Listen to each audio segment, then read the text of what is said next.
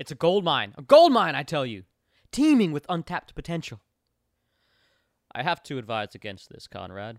There are more advantageous opportunities for diversification. It's the 1940s, another man said. For heaven's sake, Conrad, the Caribbean is on the way out, let alone a dump like San Juan. His board members tried to dissuade him, but Mr. Conrad Hilton possessed those two most deadliest of attributes: preposterous self-confidence and unbridled ambition. We are talking about a man who kept a copy of his autobiography in every room of his eponymous hotel chain. So opposing was his board of directors and so adamant was Mr. Hilton that he formed a separate company in order to take his hotels beyond the contiguous U.S. Thus, in 1949, the Caribe Hilton opened its doors as the first Hilton International property in San Juan, Puerto Rico. Congruently, the island's governor, Luis Muñoz Marin, was implementing Operation Bootstrap, an auspicious plan to industrialize and modernize PR. Operation Bootstrap also served as the perfect PR stunt for Conrad Hilton to bring his special brand of American luxury to the tropics. His grand vision was to offer travelers from the U.S. the leisure lifestyle and creature comforts they had come to expect from home while venturing abroad. Because, after all, why travel to a tropical island paradise if it's not exactly like Manhattan? In this sense, one can argue the degradation of the tropical escape began waning under the stress of capitalism thanks to Mr. Hilton. He ostensibly laid the groundwork for what would eventually become the dreadful all-inclusive resort. We can't point all the blame on Conrad, though.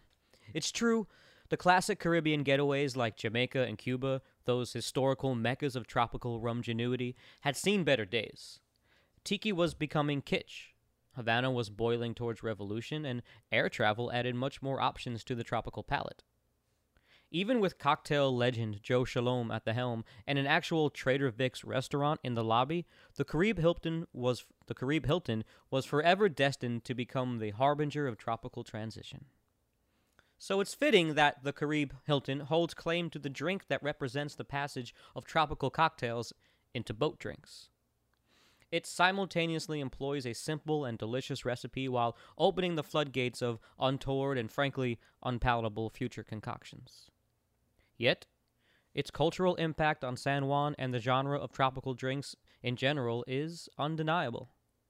So, ladies and gentlemen, guys and dolls, grab your Speedo, some SPF 50, send the kids to the buffet and head up to the Lido deck, because today, we're cruising with some pina coladas, baby.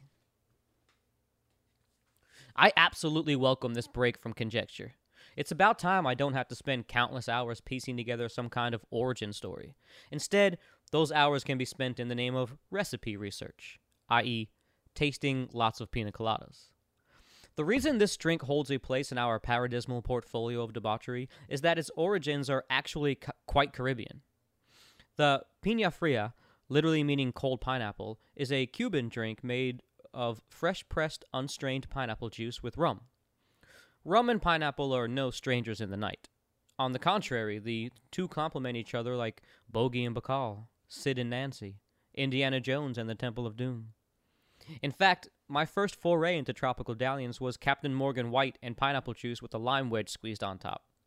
Later, I discovered I was drinking a bastardized version of the pineapple daiquiri. Trader Vic himself wrote about a contraption used in Havana where a vendor would, quote, turn a crank to beat hell, unquote, rendering fresh, unstrained pineapple juice, then mixed with rum and sugar to make ron piñas. Strain it and add shaved ice, and you have a strained pineapple, or piña colada.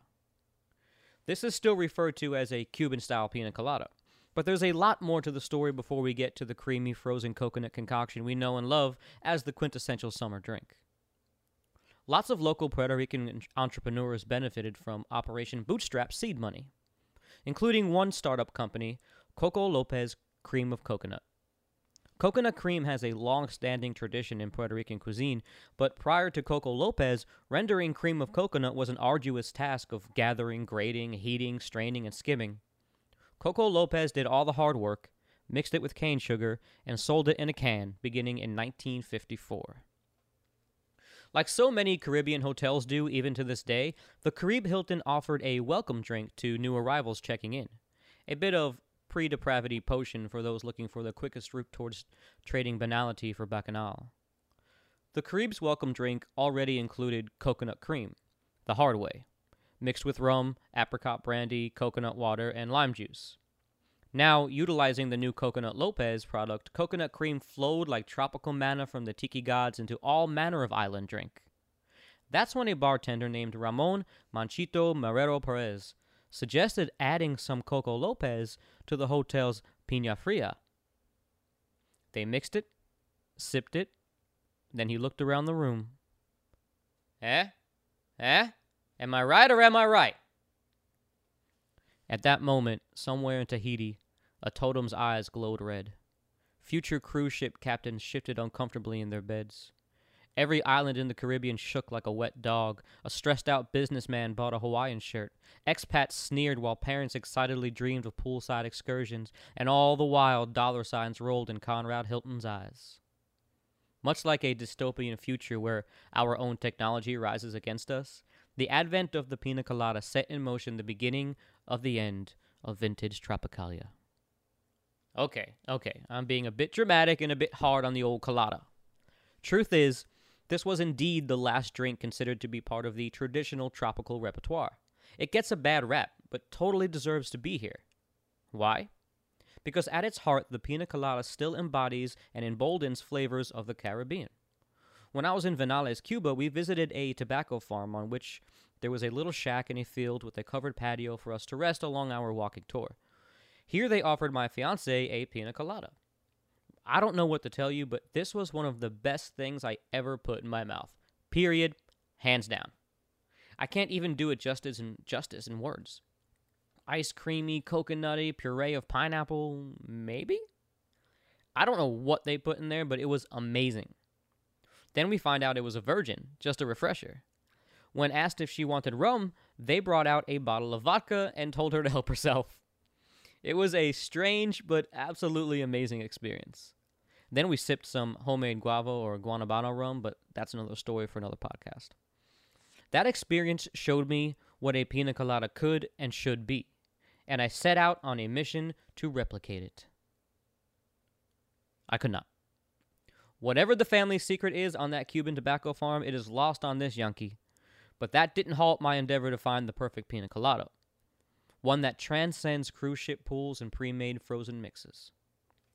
The national drink of Puerto Rico holds court alongside the essential tropical vacation sippers. In Key West, you're getting a margarita. Evening in Havana, you better order a daiquiri. When dancing in Miami, it's mojitos, and you better get a Planter's Punch in Jamaica. If you go to a tiki bar, it would be a fool's errand not to order a Mai Tai or a zombie. And keeping in that spirit, when you're lounging by the pool, nothing checks all the boxes like a good old-fashioned pina colada. The pina colada is to pools what whiskey is to campfires. So, that being said, let's make a drink! The weird part about a pina colada is that unlike its margarita or Mai Tai counterparts, a pour pina still tastes pretty good. It's like pizza, right? Sure, that spot on the corner in Brooklyn makes the best late-night slice in town, but in a pinch, I'll still devour a Red Baron. Is it still okay to say Red Baron? But seriously, rum, pineapple juice, and coconut cream are going to taste great in any combo. But I'm going to go over what I found to create a sophisticated boat drink, if there is such a thing. Let's start, as one always should, with the rum. It's said that Manchito Perez used Don Q Gold at the Caribe Hilton when creating the first pina colada.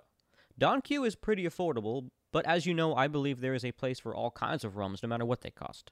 Don't be a snob about it. I went ahead and got a bottle of each, the silver and the gold Don Q. Even if the rum wasn't good, which it really is, I would still have stuck with the classic Puerto Rican Don Q simply for tradition. Intuitively, it didn't make a difference. Both flavors, separate or combined, of the gold or the silver, barely cut through the intense, rich, frozen creaminess of a pina colada. I went with gold for posterity. Next, let's tackle the aforementioned cream of coconut. Coco Lopez is still the agreed upon standard for tropical tippling and moss, but I've also used the Goya brand, which I find works just as well and may be more available in certain areas. Upon inspecting the labels, the biggest difference is calorie and serving size. Coco Lopez is 130 calories per serving against Goya's 110, which tells me that Coco Lopez has 20 more deliciousness. Both are products of Dominican Republic and both come in 15-ounce cans, even though Goya claims to have one more serving per can than Lopez, telling me that it's a true Caribbean product, where rules of measurement are merely a suggestion. Honestly, both are fine, but I did find Coco Lopez a bit more rich, so I recommend it as it hits the points for all versions of this drink. More on that later. The other pertinent ingredient is, of course, pineapple juice. It's imperative, I think, to procure the right pineapple for the version of this drink. As much as I hate to admit it, you can actually use the generic Dole pineapple juice for the basic version of a pina colada. It does offer some sweetness, since there is no added sugar in this quote-unquote cocktail. I will, as always though, recommend using a not-from-concentrate unsweetened juice, such as that from Trader Joe's. But alas, in keeping with the Cuban style of fresh pressed, sort of, I found that cutting up a whole pineapple and macerating it in a blender renders a smooth, flavorful, fresh alternative to pre-canned juice. Blend it up and set aside. You can then use the same measurement of pineapple puree in place of juice to add a bit of texture to your pina colada. That will not only impress, but instill a bit of tradition in your drink. The final two ingredients are used in only one version we're going to discuss. Those are lime juice, which you should know my stance on, as always, using fresh squeezed or letting God have mercy on your soul. And lastly, heavy cream. Make sure to get a heavy whipping cream, but any brand will do. I recommend your local store brand. You don't want to go crazy on it. Okay, so today we're going to cover 3 recipes I found to be the best in all 3 categories. And I made these categories up, so it doesn't matter. The first category is going to be the classic. Then I'm going to do the fancy. And then the boat drink. So the first is my least favorite, but worth an honorable mention. That's the classic over ice. This is most likely how it would have been originally served at the Caribe Hilton. Electric blenders were already in use by Constantine in Cuba by now, but the pina colada being a riff on Caribe's pina fria, they probably would not have employed the frozen aspect until later. So it stands to reason the first pina colada was not frozen.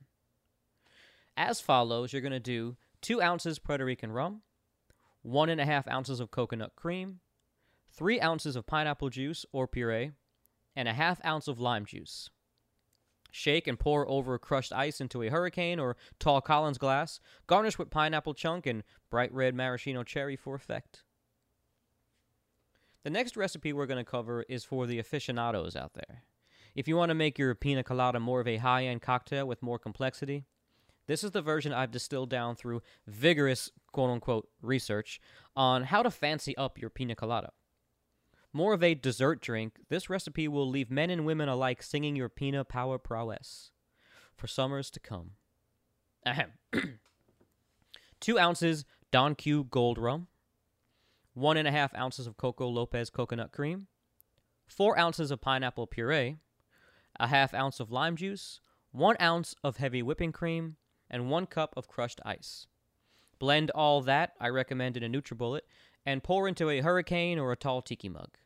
Drop 2 maraschino cherries on top for effect, and I dare you to tell me you're not in a fool's paradise. Warning, more than one of these in a small period of time can leave one feeling quite full and a bit creamy.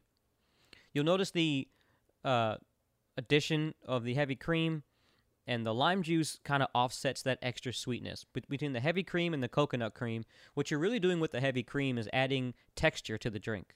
But with the sweetness of the heavy cream, you need the lime juice to offset a bit of the sweetness. That 1 cup of crushed ice is going to give you just enough ice to make it frothy without really being too frozen. But the last recipe is your standard boat drink pina colada. And honestly, my favorite. Every geographic locale or situation calls for their inherent libation, and vacationing on a cruise ship in the Caribbean is no different. This is the quintessential. Easy. 2 ounces Don Q rum, 1.5 ounces of coconut cream, 3 ounces Dole pineapple juice, and 1.5 cups of crushed ice. Hell, I'll even allow an audible on this one. Have fun with it by using coconut-flavored rum. I prefer Bacardi or Margaritaville. Blend till smooth and pour into a clear hurricane glass. Why clear? Well, let's talk about the garnish. I have always done my recipes for the home bartender, so again, there's no need of garnish for garnish's sake. But in accordance with the boat drink vibe, why not? They seem to be the epitome of corny drink garnish, but after all, it's a pina colada, so the bright red maraschino cherries work great for this. Not to mention the red cherry syrup adds some color to the drink and a little sweetness. There you have it, folks. Straight from the imbiber's mouth, from my lips to the tiki god's ears. The pina colada may have ushered in the age of the boat drink, but holds a place as the last great invention of Caribbean cocktails. A classic drink simple in both ancestry and flavor. I mean, who doesn't like the God-given flavor symphony of pineapple and coconut? With candies and vapes and a slew of products modeled after it, the pina colada holds a place in our history alongside such greats as the margarita as one of the most duplicated flavors in the terroir of tropical tippling. It's pina. It's colada. It's vacation in a glass. Ladies and gentlemen, thank you. My name is Tony. This has been Pod Tiki. Some sources for this episode. I heavily relied on Jeff Berry's Potions of the Caribbean, Don Q's website and social media, as well as articles from Imbibe, Difford's Guide, and Liquor.com, respectively. I want to thank you so much for listening. Please follow me at rum_poet on Instagram, and you can follow the podcast at pod_tiki for all kinds of weird tiki libation type stuff. Also, make sure you go to podtiki.com. If that's not where you found this, you click on Pod Tiki Archives, and you'll be able to find all the past episodes. We margaritas, daiquiris, mojitos, all that stuff, Mai Tais. Please check the Pod Tiki YouTube channel for all the videos that I've been posting, little quickies on how to make these drinks, if you missed them on Instagram. And more than ever, please be safe. And once again, thank you so much.